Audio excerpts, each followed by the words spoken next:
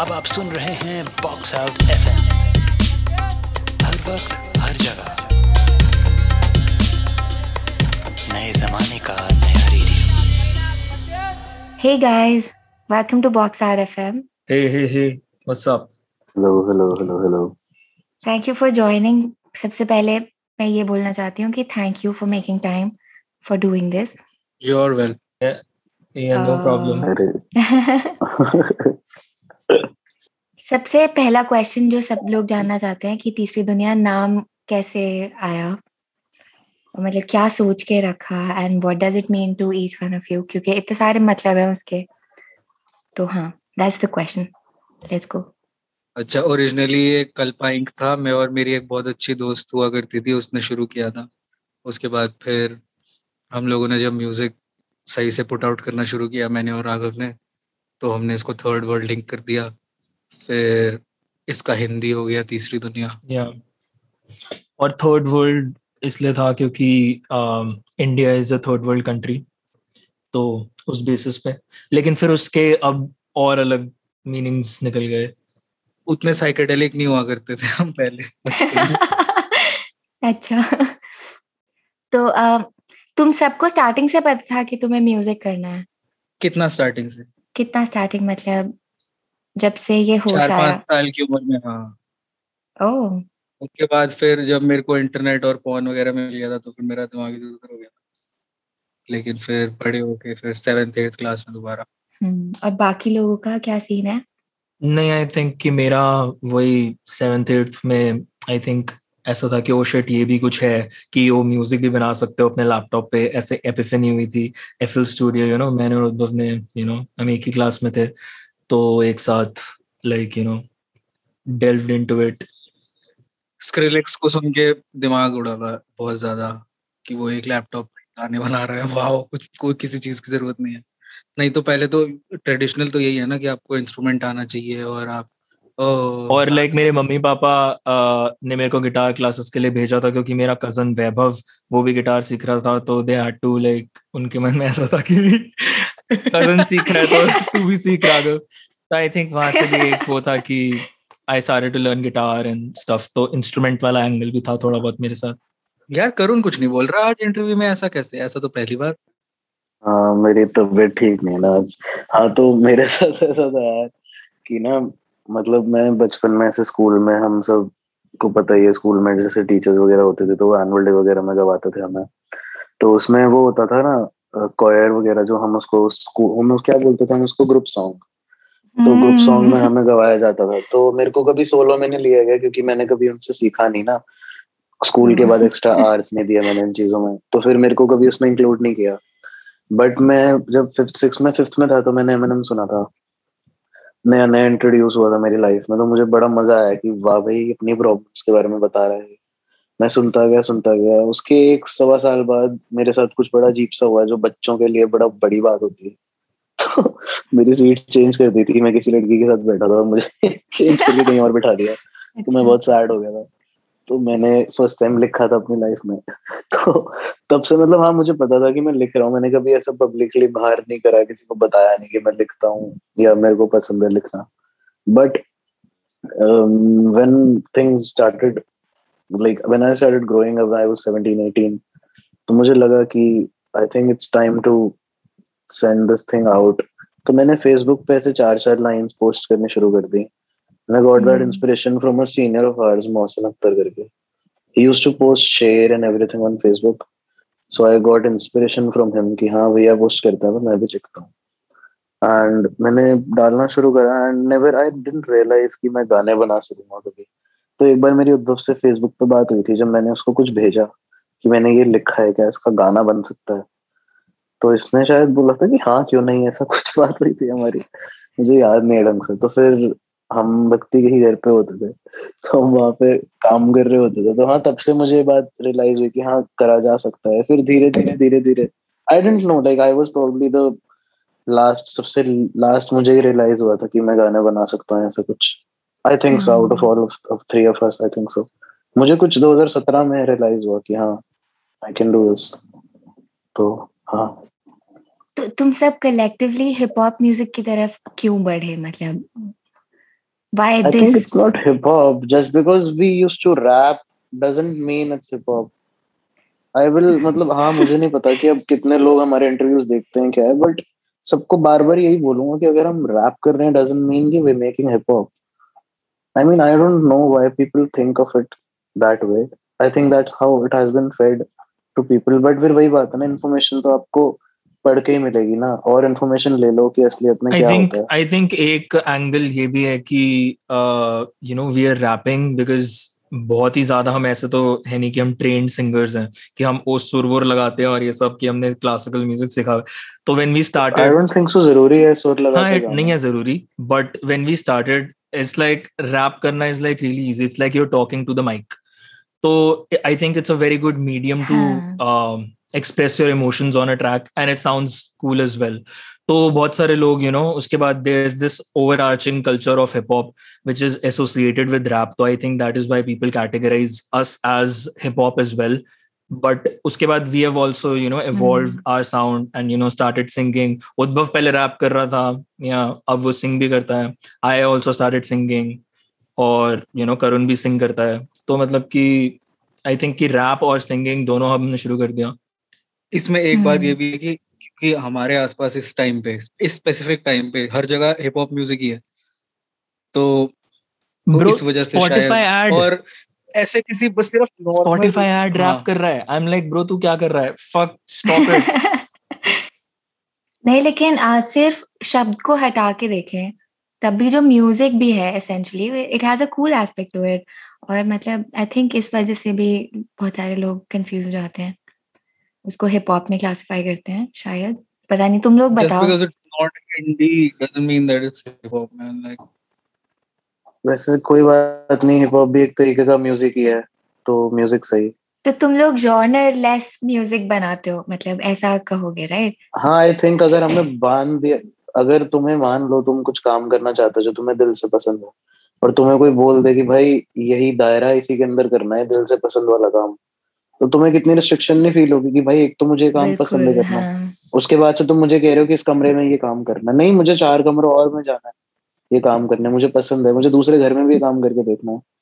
तो मतलब वही बात है ना, अगर तुम किसी के फेवरेट काम के लिए किसी को रिस्ट्रिक्ट कर दोगे तो what's the point of doing that. I feel like कि हिप हॉप के साथ ये हुआ कि when I personally transition from EDM, because मैंने जब म्यूजिक बनाना शुरू करा था as a beat maker, as a producer, because like EDM में बीट मेकर का कॉन्सेप्ट नहीं होता. You like a producer and you are an artist. Like तुम्हारा जो फाइनल ऑडियो है जो तुम प्रोड्यूस कर रहे हो, like only music without vocals, that's the whole track.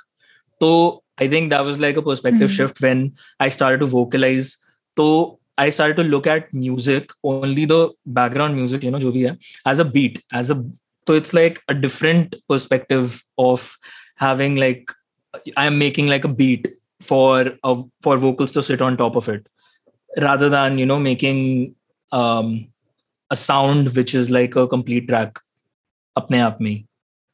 तो I feel hip hop का एक ये वो है कि I think I personally did start from hip hop. मैंने जो पहला प्रोजेक्ट निकाला था कुछ बंदिशें, it is a hip hop album. I'm not saying and I'm not disowning hip hop. I have used it and तो मतलब कि it's like, but we do so much more than that, just that. And you've evolved. मैं बोलूंगा कि sorry. मैं बोलूंगा कि मैं जॉनर से दूर इसलिए भागता हूँ क्योंकि मेरे को कोई भी जॉनर एग्जैक्टली पता नहीं है कैसा होता है. मैं किसी जॉनर में मास्टरी नहीं कर सकता, इसीलिए मैं जॉनर से दूर रहता हूँ कि हाँ भाई मैं किसी जॉनर में नहीं हूँ, मैं बस अपने तरीके का म्यूजिक बनाता हूँ, ताकि तुम बाद में जाके परफेक्शन को ना ढूंढने लगो कि ये इंसान हिप हॉप ढंग से नहीं कर रहा, या इसने 4 लाइनें कम बोली हैं, यहाँ पे तो पॉज आना चाहिए था. मुझे पता ही नहीं है भाई, sorry, I'm sorry, I don't know it.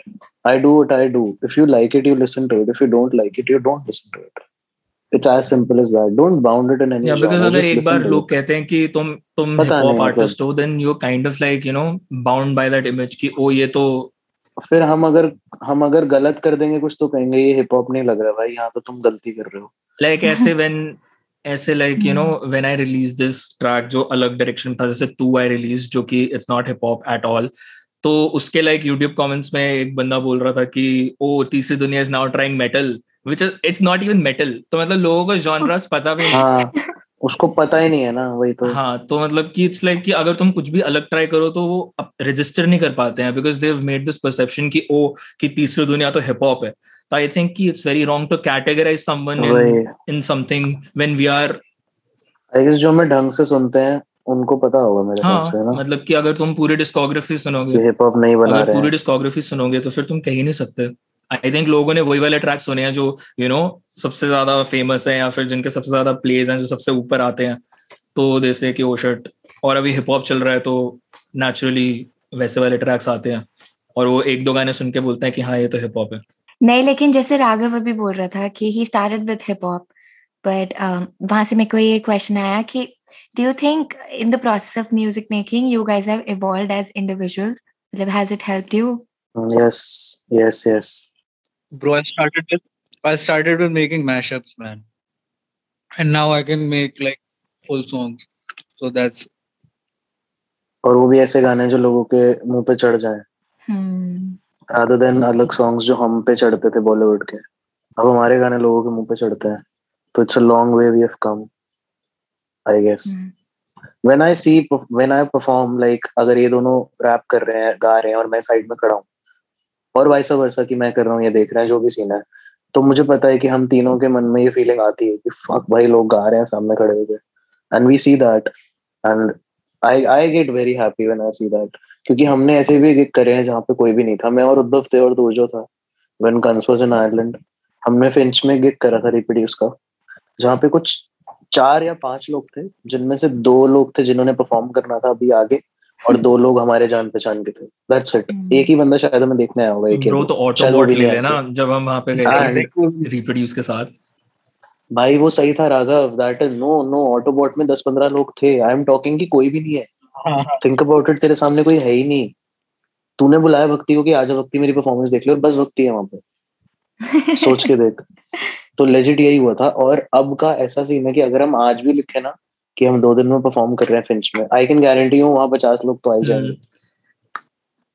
तो we have created that, and I guess पता नहीं, हमने मतलब हम एज अ ह्यूमन भी ग्रो करे हैं, एज म्यूजिशियंस भी ग्रो करे हैं, एज फ्रेंड्स भी हम आई ग्रो थिंक करे कि हैं. ये जो ह्यूमन एस्पेक्ट है वो बहुत ज्यादा इम्पोर्टेंट है. मेरे लिए तो रहा है कि कि एज अ ह्यूमन मैं ग्रो कर रहा हूँ. दैट इज वाई कि अब मैं म्यूजिक को डिफरेंटली परसीव करता हूँ, तो अब मैं डिफरेंटली बनाता हूँ उसको, जैसे मैं पहले बनाता था उसके कंपैरिजन में. तो आई थिंक वहां से ये स्टेम करता है मेरे लिए. तो as a person I have evolved a lot.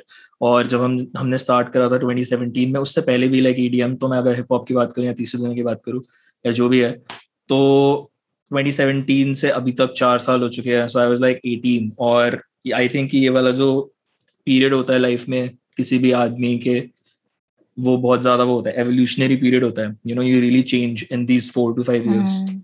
College time. Yeah college time. हाँ, उसके बाद कॉलेज खत्म होने के बाद you get into the real world और व्हाटएवर. Yeah real world. जिन्होंने करा है कॉलेज उनके लिए उद्धव got into the real world after एक 12th. ही बात है मतलब.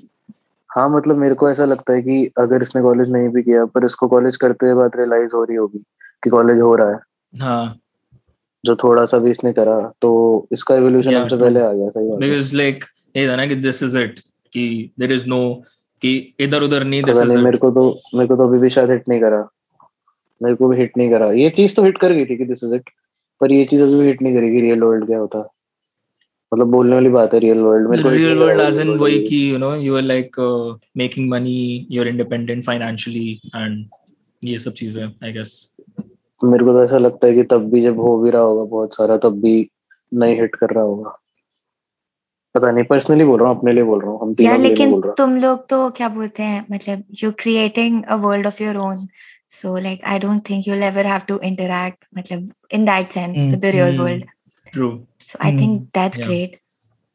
हाँ, नहीं मेरे को पूछना था यार, तुम लोग सब लिखते बहुत अच्छा हो और तुम सबकी बहुत डिस्टिंक्ट वोकैबुलरीज हैं, तो मतलब ये कहाँ से इंस्पायर्ड है, कैसे, how do you Google words, मतलब, और do you read a lot, where do you get these words from, how do you create? Yeah that's the I question. Guess आसपास से सुन के, मतलब अगर मैं अपना पर्सनली बोलूँ तो जो मैं थोड़ा उर्दू यूज करता हूँ या पंजाबी है, वो मेरे घर की वजह से है. मेरे नाना नानी का बैकग्राउंड लाहौर साइड से है, मेरे पापा पंजाब साइड से हैं, और बचपन से मैंने घर में सिर्फ पंजाबी सुनी है और हिंदी थोड़ी बहुत जो बोल लेते हैं एक दूसरे से। तो वो जो ट्रांजिशन है, वो वर्ड्स की जो वो बात है कि वो क्या वर्ड्स चूज करना, वो तो बाद में आया, बट वो वर्ड्स आपकी डेली लाइफ में भी यूज होते हैं। तो वो आपको आई गेस आपके जो आसपास जो आप बात कर रहे हो, चाहे आप मतलब ऐसा नहीं है कि आप बहुत ठहराव से बात करते हो आप सबसे, पर जब आप अपने आप से बात करते हो या फिर आप अपनी बातें कहने लगते हो, तो शायद आप नॉर्मली जैसे बोलते हो अब वैसे नहीं लिखते हो। मतलब मैं अपना बोलूंगा तो मैं वैसे नहीं लिखता जैसे मैं बोलता हूँ। मैं जब लिखने लगता हूँ तो मैं कुछ अलग तरीके से बात करता हूँ, जैसे मैं नॉर्मली नहीं करूंगा ऐसी बात। और वो मेरे रियल लाइफ में जो वर्ड्स यूज होते हैं वो भी वहां पे यूज हो जाते हैं। बहुत कम वर्ड्स होंगे जो शायद मैंने असलियत में नहीं बोले होंगे किसी के सामने और मैंने वो गाने में यूज करे। कभी ना कभी आ ही जाते हैं वर्ड सामने व्हेन यू टॉक। तो I guess it's about your life experiences, not Google और any books. I guess I don't think so कोई बुक्स पढ़ता है। मेरी मम्मी हिंदी में एमए है वैसे, और मम्मी मेरे को हिंदी पढ़ाती थी। तो ये भी हो सकता है कि वो उच्चारण जो शब्दों का है, जो पता नहीं, मतलब उद्धव का देखा मैंने, उद्धव से क्लीन किसी का नहीं देखा मैंने। पर मेरे को मेरी माँ का बहुत क्लीन लगता है, मेरी मम्मी जब बात करती है हिंदी में। तो वो चीजें मैंने उनसे सुनी, तो मेरे को उनसे थोड़ा सा लगता है कि हाँ, यही रीजन है कि मैंने कभी इंग्लिश में गाने बनाने नहीं चाहे। मैंने फर्स्ट टाइम जब लिखा था तो इंग्लिश में लिखा था। I started writing in English but I have never used English in my songs. तो I guess it's more about your experiences, what you experience, and those things help you write. I think so. मेरे साथ भी ऐसे हुआ था कि मैंने पहले इंग्लिश में लिखना शुरू करा था और मैंने कुछ गाने बनाए भी जो कि कभी निकाले नहीं, because it was always like I am trying to do something which I am not, you know, because English is my second tongue. तो मेरी मदर टंग हिंदी है। तो आई थिंक मेरे लिए इट्स लाइक कि ज्यादा रियल की तरफ जाने की कोशिश रही वो जर्नी में। आई अडॉप्टेड हिंदी और फिर उसको इवन मोर रियल, और उसके मतलब कि इस प्रोसेस में मेरी एफिनिटी हिंदी की तरफ बढ़ने लगी। तो इट्स लाइक कि मैं करता हूँ कभी कभी गूगल शब्द जो कि बहुत सुंदर होते हैं और लाइक लोग नहीं यूज करते, विच इज सो सैड। और हम इंग्लिश यूज करते हैं, मैं अभी इंग्लिश यूज कर रहा हूँ, लेकिन हम लाइक शुद्ध हिंदी नहीं बोल सकते, जो कि कितनी मतलब खराब बात है। और इतनी सुंदर लाइक लैंग्वेज है हिंदी। तो आई थिंक मेरे लिए वो था कि जब मैं ट्रांजिशन कर रहा था फ्रॉम, पहले मैंने इंग्लिश में काफी लिखा और गाने भी बनाए, लेकिन निकाले नहीं क्योंकि दैट नेवर फेल्ट लाइक कि दैट वाज मी। तो उसके बाद जब मैं हिंदी यूज करने लगा, I used to be like कि हाँ ये शायद मेरा एक पार्ट है, ये मेरे मैं हूँ ये। तो आई फेल्ट कि हाँ comfortable in letting those songs out. और राइटिंग प्रोसेस की यही होती है कि इट्स लाइक कि या तो आप अपनी अंडरस्टैंडिंग कन्वे करना चाह रहे हो किसी वे में। लैंग्वेज हिंदी है मेरी अब medium, I do use English बीच बीच में, क्योंकि दैट इज द रियलिटी, हम इंग्लिश यूज करते हैं नॉर्मली। तो वो रिलेटेबिलिटी फैक्टर वहां पे आ जाता है अगर आप गाने बना रहे हो शुद्ध हिंदी में, जो कि उस अपना एस्थेटिक है वो भी। लेकिन फिर वही बात आती है कि आपको कहीं ना कहीं पे अपने ऑडियंस के साथ रिलेट भी करना होता है। तो हाँ, और लाइक आप ऐसे कुछ ट्राई हार्ड नहीं कर रहे कि कि आप ऐसे शुद्ध हिंदी बोल रहे हो कि ओ मैं प्योरिस्ट हूँ। लाइक मेरा एम यही रहता है कि आई वांट टू पोर्ट्रे कि हाँ लाइक मैं तुम्हारा दोस्त हूँ, मैं तुम्हारे जैसा ही हूँ। तो उसके उस वजह से like I use English in my songs. और लिखते समय वही होता है कि आप क्या बोलना चाह रहे हो, कि मैं क्या बोलना चाहता हूँ, और मैंने क्या एक्सपीरियंस करा है, जैसा करुण बोल रहा था कि अपनी लाइफ में। और मे बी कभी कभी कुछ नजरिए जो आप दिखाना चाहते हो लोगों को, जो कि आपको लगता है कि नहीं है, मतलब कि नहीं बोले जाते या फिर कॉमन नहीं है। तो मैं तो यही कोशिश करता हूँ अपने लिखावट में कि ये इन सब चीज़ों के ऊपर मैं डेल्व करूँ, और फिर वो राइमिंग वगैरह बाद में अपने आप हो जाता है। राइमिंग वगैरह के लिए कभी कभी मतलब गूगल भी यूज करा है, ऐसी बात नहीं है, मैंने करा है गूगल यूज। मैंने गूगल तब यूज करा जब मुझे पता है कि वर्ड क्या है। अब जैसे मेरे दिमाग में कोई वर्ड आ गया और मेरे को उसका मीनिंग याद नहीं आ रहा क्योंकि वो उर्दू है, और मेरे को जेन्युइनली याद नहीं आ रहा क्योंकि मैं मुसलमान नहीं हूँ, तो मैंने बचपन में उर्दू के इतने वर्ड्स नहीं सुने कि मुझे पता हो कि एग्जैक्ट मीनिंग क्या है उसका। जैसे कि पंजाबी वर्ड है, प्रोबब्ली तुम्हें पंजाबी वर्ड का मीनिंग ना पता हो उस वर्ड का, बट मुझे पता है क्योंकि मैंने बचपन से सुना है अपने घर में हो। तो सेम वे मुझे वो वर्ड का मीनिंग नहीं पता, बट मुझे पता है कि यहाँ यूज हो सकता है क्योंकि मुझे हिंट है कि ये वर्ड उस सेंस में है, इसका मीनिंग उस तरीके का कुछ है, ये मुझे पता है। Then I Google that word कि इस वर्ड का एग्जैक्ट मीनिंग क्या है, देन आई यूज दैट। हाँ, कभी मेरे कभी साथ होता होता है, ही है, लाइक मेरे साथ आज होता तक है। करा होगा, 10-15 बार मैंने करा होगा अपनी लाइफ में ये। तो हाँ, उद्भव ने नहीं आंसर किया ना ये? इससे सुबह बताएगा ना अभी। Writing, music, any art, but writing especially is it's an amazing spiritual tool almost to experience like your innerest workings of how you think, you know. If you write something and then later you read it, तो उसमें आपको दिखेगा कि आप असलियत में कैसे हो आप। तो इस वजह से बहुत बढ़िया चीज है ये। लोग डर जाते हैं ना अपनी राइटिंग देख के, क्या लोग अपने बारे अपनी चीजें पढ़ के डर जाते हैं कभी कभार कि मैंने लिखा है। तो यार मतलब जो इनर इनर सबसे डीपेस्ट जो आप हो वो आपको सामने और अगर दिखेगा। तू वो छुपा रहा है तो तुझे डर लगेगा ही बाद में, अगर तू वो नहीं बाहर लाना चाहता तो। बट वो मतलब वो आ जाता है वो जस्ट आ ही बिकॉज यू जाता है डोंट नो, और वो तुम। हाँ बहुत भाई, सारी चीजें जो आप कंट्रोल ही नहीं कर सकते। Exactly, yes. यार तुम लोग की सबकी पर्सनालिटीज इतनी अलग है, लेकिन जो मतलब एंड आउटकम होता है, जो आउटपुट होता है, वो इतना हारमोनियस साउंड करता है। तो मतलब ये कोलैबोरेशन जो है, ये मतलब जो सिंक है, ये कैसे होता है? इस पे मैं कहूंगा कि ये भगवान ने करा है, इस पे मैं जरूर कहना चाहूंगा। इट्स ऑल हिम और हर और whatever, I don't want to gender bite him, but हाँ, God has no it's gender, bro. God भाई। It's not. हाँ एग्जैक्टली, वो एक पावर है, एक यूनिवर्स, एक एनर्जी है, तो उस एनर्जी ने करा है हमारे साथ कि हम तीनों जब भी कुछ करते हैं। और उद्भव ने ना मेरे को बहुत ही वियर्ड बात एक बार बताई थी। ऐसा था ना, इसका इंटरफेस खराब था ना उद्भव तेरा, जब वो चीं चीं चूं आवाज आती थी, हाँ तो हम गाना रिकॉर्ड कर रहे होते थे, और ना ऐसा होता था कि पंखा वंखा सब बंद है और फुल पसीने में खड़े हैं, और बड़ी देर हो गई है रिकॉर्ड नहीं हो पा रहा। तो उद्भव बोलता था कि भगवान जब चाहेगा ना वो तब रिकॉर्ड होगा। तो उस टाइम मैं सोचता था कि क्या बोल रहे हैं ये? क्या मतलब है इस बात का? बट मेरे को बाद में बात रियलाइज हुई कि it's maximum of the things he wants us to do, God wants us to do that. And पता नहीं, मतलब वो करा देते हैं यार। हम हारमोनियस अगर साउंड कर रहे हैं, हम साथ में, लोग कह रहे थे कि हम तीनों की आवाज एक पॉइंट पे सेम भी साउंड कर सकती है।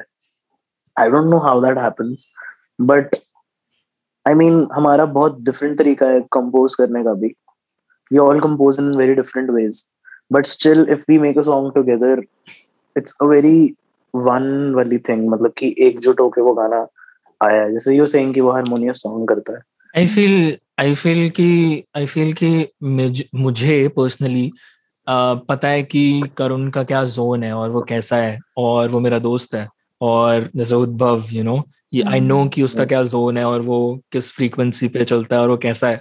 तो आई थिंक कि वो मैश इसलिए हो जाता है बिकॉज हम सबको एक दूसरे का पता है कि हम ऐसे हैं, और हम हम दोस्त हैं, शायद ये बहुत बड़ा फैक्टर है। हाँ, लाइक हम दोस्त हैं, और तो मतलब हम दोस्त हैं लेकिन हम काम भी करते हैं साथ में। तो मतलब हम म्यूजिक बनाने साथ नहीं आए थे, हम दोस्त हैं उसके बाद। मतलब ऐसा नहीं था कि मैं राघव को जानता नहीं था, ऐसा कुछ कि रैंडमली मेरे को सीन में 2 साल घुसने के बाद मुझे कोई रैपर मिला और मैंने उसके साथ डुओ बनाया, ऐसा नहीं था। हम तीनों आए साथ में थे, उससे बहुत फर्क तो पड़ता है। मतलब वही बात है, बहुत ज्यादा। हाँ, तो तुम लोग जब एक ट्रैक बनाते हो तो क्या मतलब, do you have a theme in mind that you discuss and then you individually write on it? How does it work? What is the कभी कभी ऐसा होता है कि कभी समटाइम्स अपने आप हो जाता है। हाँ शुरू कर देते हैं जो बन रहा है, और फिर बाद में फिर समझ आ जाता है कि अच्छा ये किसी एक ने पहले लिख दिया, और उसका उसके जो वर्स का थीम है या उसके जो हुक का थीम है वो ट्रैक का थीम बन गया। जैसे बहुत ही फनी सी बात है, फनी भी क्या मतलब क्या, अगर मैं एल्बम बना रहा हूँ तो मेरे पास कॉन्सेप्ट होना चाहिए एल्बम का, ग्रंथ का, और मेरे पास था भी। बट मैंने राघव को बोला कि तेरे पास है तो कुछ सुना, क्योंकि मुझे पता है कि राघव जो भी बनाएगा वो हमारे आसपास ही होगा सबके, क्योंकि हम तीनों की जोन ऐसी है कि मुझे पता है राघव मुझे कुछ भी देगा अगर, तो वो ऐसा नहीं होगा कि वो बहुत ही डिफरेंट होगा मेरे म्यूजिक की जोन से। और उसने भूल गया जैसा गाना दिया, जो कि बिल्कुल फिट करता है एल्बम के अंदर। तो देख लो, ये अपने आप हुआ, ऐसा तो कुछ नहीं था, और वो गाना बना हुआ था पहले से ही, और फिर मैंने अपना एडिशन दिया, और फिर राघव ने और एडिशन दिया, और फिर गाना कंप्लीट हो गया। बट वो अपने आप हुआ। और ऐसे बहुत सारे गाने हैं, ये तो एक एग्जाम्पल मेरे दिमाग में आ गया। तो ये तो मतलब जो हाँ, मेरे को तुम पूरा जो बता विश्वास रहे हो, था कि ये तो बहुत ही हम्म, मतलब एकदम परफेक्ट डायनामिक लग रहा है। लेकिन कभी ऐसे मतलब कॉन्फ्लिक्ट्स या डिसएग्रीमेंट्स ऐसा कभी कुछ हुआ है क्या तुम दोनों तीनों के बीच में? हाँ आई गेस होने चाहिए, और अगर नहीं होंगे तो फिर हम शायद असलियत नहीं है, एक दूसरे के सामने और असली नहीं होता आते। है तो सॉल्व अगर कैसे हम होता है फिर? हाँ वही बताएंगे तुम्हें। ये क्या बताएंगे ब्रो, तेरा भी हुआ है करुण। पता है मेरे को, नहीं नहीं, पता तभी है तो। इंटरेस्टिंगली ना, म्यूजिकली नहीं होता हाँ, कॉन्फ्लिक्ट, म्यूजिकली नहीं होता वो, हाँ, वो अलग अलग किसी और चीजों के चीज को ऊपर लेके होता है, होगा। पर्सनली क्योंकि होता हम है दोस्त भी conflict, हैं। जो शायद हाँ, अच्छी बात है ये। ये बात, ये वाला कॉन्फ्लिक्ट कभी नहीं हुआ कि ये कैसे डाल दे तूने गाने में। नहीं भाई, हमें पता है तूने डाला है तो सही डाला होगा। हम्म। तो मतलब वो पर्सनल इश्यूज और ये सब चीजें तो मतलब कि नेचुरल है, अगर आप किसी के भी साथ होते हैं ऐसा हो नहीं सकता कि आपके लाइक आप हमेशा लाइक खुश हो और हमेशा सेटिस्फाइड हो। आई गेस मुझे लगता है कि अगर हम लड़ रहे हैं, हाँ अगर हम लड़ रहे हैं तो मुझे लगता है हमें लड़के पूरी बात खत्म करनी चाहिए rather than हाँ, बातों दैट पर। Is true. क्योंकि बिल्कुल अगर हम हाँ। लड़के उस टाइम तक बात खत्म नहीं करेंगे, like every hmm. Other relationship, अगर हम तीनों दोस्त हैं और हमारी लड़ाई होती है, तो हम अगर उसी टाइम पूरी बात कर ले, चाहे हम कितना भी रोएं कितना भी कुछ करें, बट अगर इन दी एंड वो बात खत्म हो जाए वहां पे, और हमने जो बोलना था एक दूसरे को बोल लिया, तो अगले दिन हम ये नहीं सोचेंगे कि यार इसने ऐसा क्यों किया, क्योंकि हम उस टाइम सोच के खत्म कर चुके होंगे वो चीज, which is better for all of us I guess. और मतलब ऐसा हिस्ट्री में ऐसा कोई ग्रुप नहीं था जो अलग नहीं हुआ। तो मैं चाहूंगा कि हम जब 90-80 साल के जिंदा भी हों अगर, तो हम अलग ना हुए, और एक बहुत बड़ा एग्जाम्पल हो कि चाहे हम बहुत फेमस ना हो, okay that's okay, but at least कोई एक क्रू या एक ट्रियो था ऐसा जो कभी अलग नहीं हुआ। They were making songs always together and as individuals as well. That is also very nice thing कि हमने कभी इस बात को हमने वो सिर्फ नहीं करा कि फोर्स नहीं करा। हमें अपना यूट्यूब चैनल पे हम्म। वीडियो डालना है। ऐसा नहीं मतलब सोचा कि भाई मैं अपना चैनल बनाऊंगा उस पर डालूंगा, नहीं हमें फर्क नहीं पड़ता, हमारे सबके गाने तीसरी हम्म। दुनिया पे है। एंड आई गेस वही एक बेस्ट पार्ट है। और अब तो हमारे मन से आता है कि भाई तीसरी दुनिया पे डालनी है वीडियो। अब क्या मतलब होगा इस बात को भी 2-3 साल के, हमारे मन से आती है वो चीज। बट हाँ मतलब now we have that thing as a brand, we see it as a brand I guess, कि हमने उसको बिल्ड करा है, हमने बनाया कुछ। काफी अच्छी बात है कि मतलब इतनी सपोर्टिव रिलेशनशिप है तुम लोगों की, मतलब you lift each other up like literally, it's beautiful. तुम लोग एक दूसरे को कंस्ट्रक्टिव क्रिटिसिज्म और ये सब कुछ भी देते हो, मतलब do you give feedbacks to each other and each other's work? I guess हाँ, मतलब मैं अगर उद्धव से ऐसे बोलूं कि मैं उसको कुछ सुनाता हूँ तो वैसे तो ऐसे किसी आर्टिस्ट को किसी आर्टिस्ट से वैसे तो पूछना नहीं चाहिए कि भाई बढ़िया लग रहा है क्या ये? क्योंकि उसको खुद को पता है कि क्या सही है क्या नहीं है। But I try to ask some of my friends, ये दोनों जैसे हैं, या फिर अब तो मैं नहीं ज्यादातर पूछता किसी से, क्योंकि मेरे को बड़ा अजीब लगता है कि यार लोग कोई बताएगा ढंग से नहीं बताएगा, कि मेरे को ही देख के ना बता रहा हो कि इसको बुरा ना लग जाए। पर हाँ उद्भव बता देगा, कंस बता देगा मुझे कि हाँ मतलब क्या सीन है। तो मैं कभी कभार इससे जैसे कुछ है तो ये इसका एक वे होता है उद्भव का बताने का। He doesn't come at you like कि अबे ये क्या है, ये ऐसा नहीं अच्छा लग रहा। इसने एक गाना था मेरा क्रमेरी के साथ, तो क्यों करके उसमें हुक में ना लास्ट में फिर क्यों डाला हुआ था मैंने, तो वो गाने का पूरा मीनिंग शिफ्ट हो रहा था फिर क्यों से। उद्भव ने मुझे बोला यहाँ पे ना यूं डाल दे क्यों की जगह, और वो गाने का पूरा मीनिंग ही चेंज हो गया। वो गाना पॉजिटिवली लव सॉन्ग हो गया rather than a sad song जहाँ पे मेरा दिल टूटा हुआ। एंड इट्स जस्ट बिकॉज उद्भव ने वर्ड चेंज करवाया मुझसे। तो I take that as criticism, I take that as constructive और एनीथिंग यू से। मेरे को तो बहुत मस्त लगती है वो चीज कि हम ऐसी छोटी मोटी चीजें एक दूसरे को बताते हैं और उस चेंजेस से क्या क्या हो जाता है। तो आई गेस ऐसा क्रिटिसिज्म तो हम देते हैं एक दूसरे को। ये नहीं मुझे याद कभी कि मैंने बोला हो किसी को कि भाई ये यहाँ से चेंज कर दे, ये अच्छा नहीं लग रहा, ये हटा दे यहाँ पे, या यहाँ पे किसी और का पार्ट डाल दे। पता नहीं मतलब I don't know, I don't remember. In terms of equipment, मतलब तुम्हें, मेरे को एक बर्डी ने बताया कि करुण आपके घर पे स्टूडियो बन रहा है। तो ऐसा है कि A little मतलब birdie मैं जहाँ told me. शिफ्ट हूँ मैं जहाँ शिफ्ट हो रहा हूँ तो वहाँ पे ऐसा सीन है कि जहाँ हुआ हूँ मैं एक्चुअली शिफ्ट, तो ऊपर एक छोटा सा कमरा है जिसमें मैंने एक बूथ बनवाया है लक्कड़ का। तो मोस्ट प्रोबेबली वो जैसे ऐसा है, अभी हम कमरों में रिकॉर्ड करते हैं बैठ के, और कभी कभार पीछे हॉर्न की आवाज, कुत्तों की आवाज, ये सब होता है गाने में, जो कि अब शायद थोड़ा कम हो गया, पता नहीं, या तो हम अब सोचने लग गए हैं उस चीज के मुझे बारे तो में कि ये एक्चुअली नहीं में होना अच्छा चाहिए। अच्छा लगता है मुझे तो जब ऐसा होता है। हाँ अच्छा लगता है, पर हर बार नहीं ना, मतलब हर गाने में नहीं अच्छा लगेगा ना वो, मतलब तो हाँ, हर गाने में कोई नहीं। जेन्युइन गाना, तू सीरियस गाना कुछ बनाया और पीछे कुत्ते भौंक रहे हैं, तो मतलब वो एस्थेटिक नहीं रहता ना, फिर वो बेवकूफी लगने लगती है एक पॉइंट के मुझे बाद। तो मुझे ये भी भगवान का काम लगता है कि हाँ होली मतलब शिट। हर बार नहीं ना, भगवान ये भी तो कहते हैं कि बंद कर दो, क्या पता उन्होंने कहा बंद करने को तो तुमने बंद भी करा हो, मतलब हाँ आई थिंक सो, तो मतलब तो हाँ तो मुझे ऐसा लगता है कि हमारा थोड़ा क्वालिटी बढ़ जाएगा रिकॉर्ड करने का अगर हम उस बूथ में रिकॉर्ड करने लगेंगे उस टाइम में, क्योंकि वो पूरा बूथ में अंदर वो लगेगा, क्या कहते हैं उसको, जो साउंड पैनल होते हैं, हाँ। तो आई गेस एक कमरे Soundproofing. से, हाँ एक कमरे से जाना, जो कमरे में आवाजें आती थी पूरे दिन में, टू अ प्लेस जो पूरी बंद है proper and it's specifically for recording, I think बहुत ही मस्त चीज है हमारे लिए। और भी दोस्त हमारे जो बाहर से आते हैं, now we have a specific place where we can sit and talk to them, and I mean we had certain places, और हमने बहुत बार एक फ्लैट पे हम बैठते थे, मुकबफ के घर पे बैठते थे, वी हैव हैड प्लेसेस जहाँ पे हम बैठ के काम करते हैं, but I guess this is the first time अगर हमने कुछ स्पेसिफिकली ऐसा, मतलब पता नहीं, मतलब मुझे नहीं पता यार, मेरे को ऐसा लगता है कि this is a very good thing for us, for our music, that's what I Definitely. Think, पता नहीं, आई डोंट नो,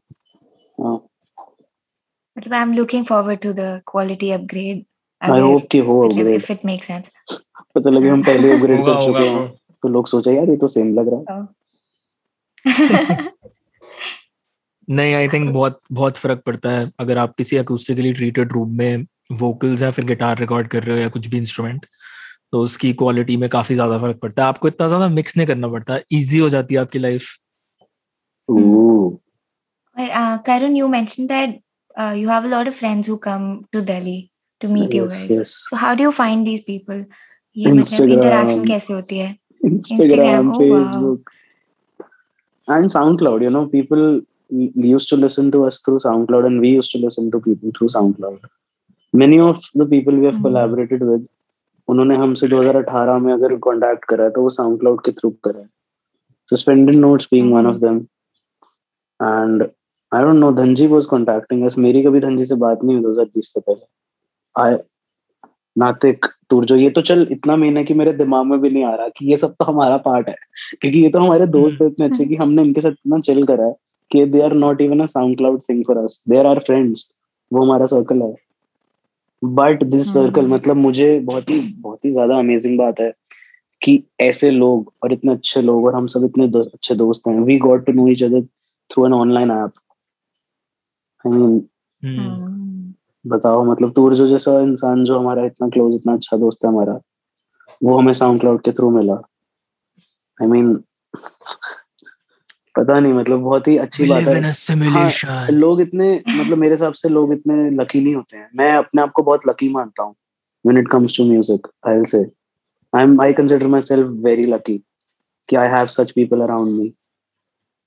तो लाइकवाइज हाँ, मतलब सही में, मतलब मैं बहुत लकी मानता हूँ अपने आप को कि मतलब इतने अच्छे अच्छे लोग हमारे आसपास हैं।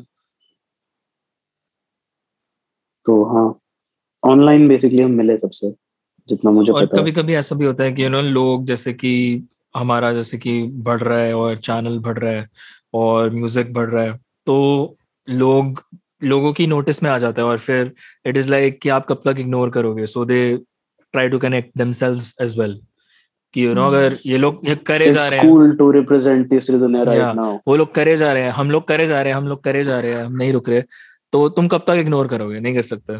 तो वही बात है बस। सही बात है। और तुम लोग, मतलब मैं देख रही थी कि ये कोविड का पूरा टाइम चला, उसमें भी मतलब काफी कंसिस्टेंटली तुम लोगों ने काम किया। उससे पहले अच्छा रहा।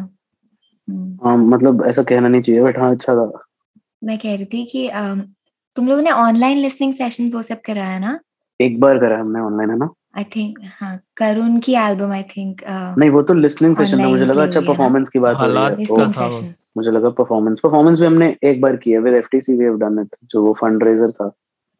हमने एफटीसी के साथ fund yes we did raiser, that and बाकी हमने एक बार ऐसे इनफॉर्मली यूट्यूब पे लाइव करा था उद्भव की छत पे। यस दैट वाज लाइक या तो that kind of energy and the live performance energy, do you think there is a difference और मतलब listeners के लिए same होता है? तो मतलब क्या सीन है? How do you feel about it? बहुत ज्यादा डिफरेंस है, मतलब जमीन आसमान का फर्क है मेरे हिसाब से, कि तुम ऑनलाइन सुन रहे हो, तुम सामने खड़े होकर सुन रहे हो, और हमारे लिए भी कि हम ऑनलाइन परफॉर्म कर रहे हैं, हम लोगों के सामने परफॉर्म कर रहे हैं। तो अब क्या सीन है? What is in store for तीसरी दुनिया after this? Future में क्या plans हैं?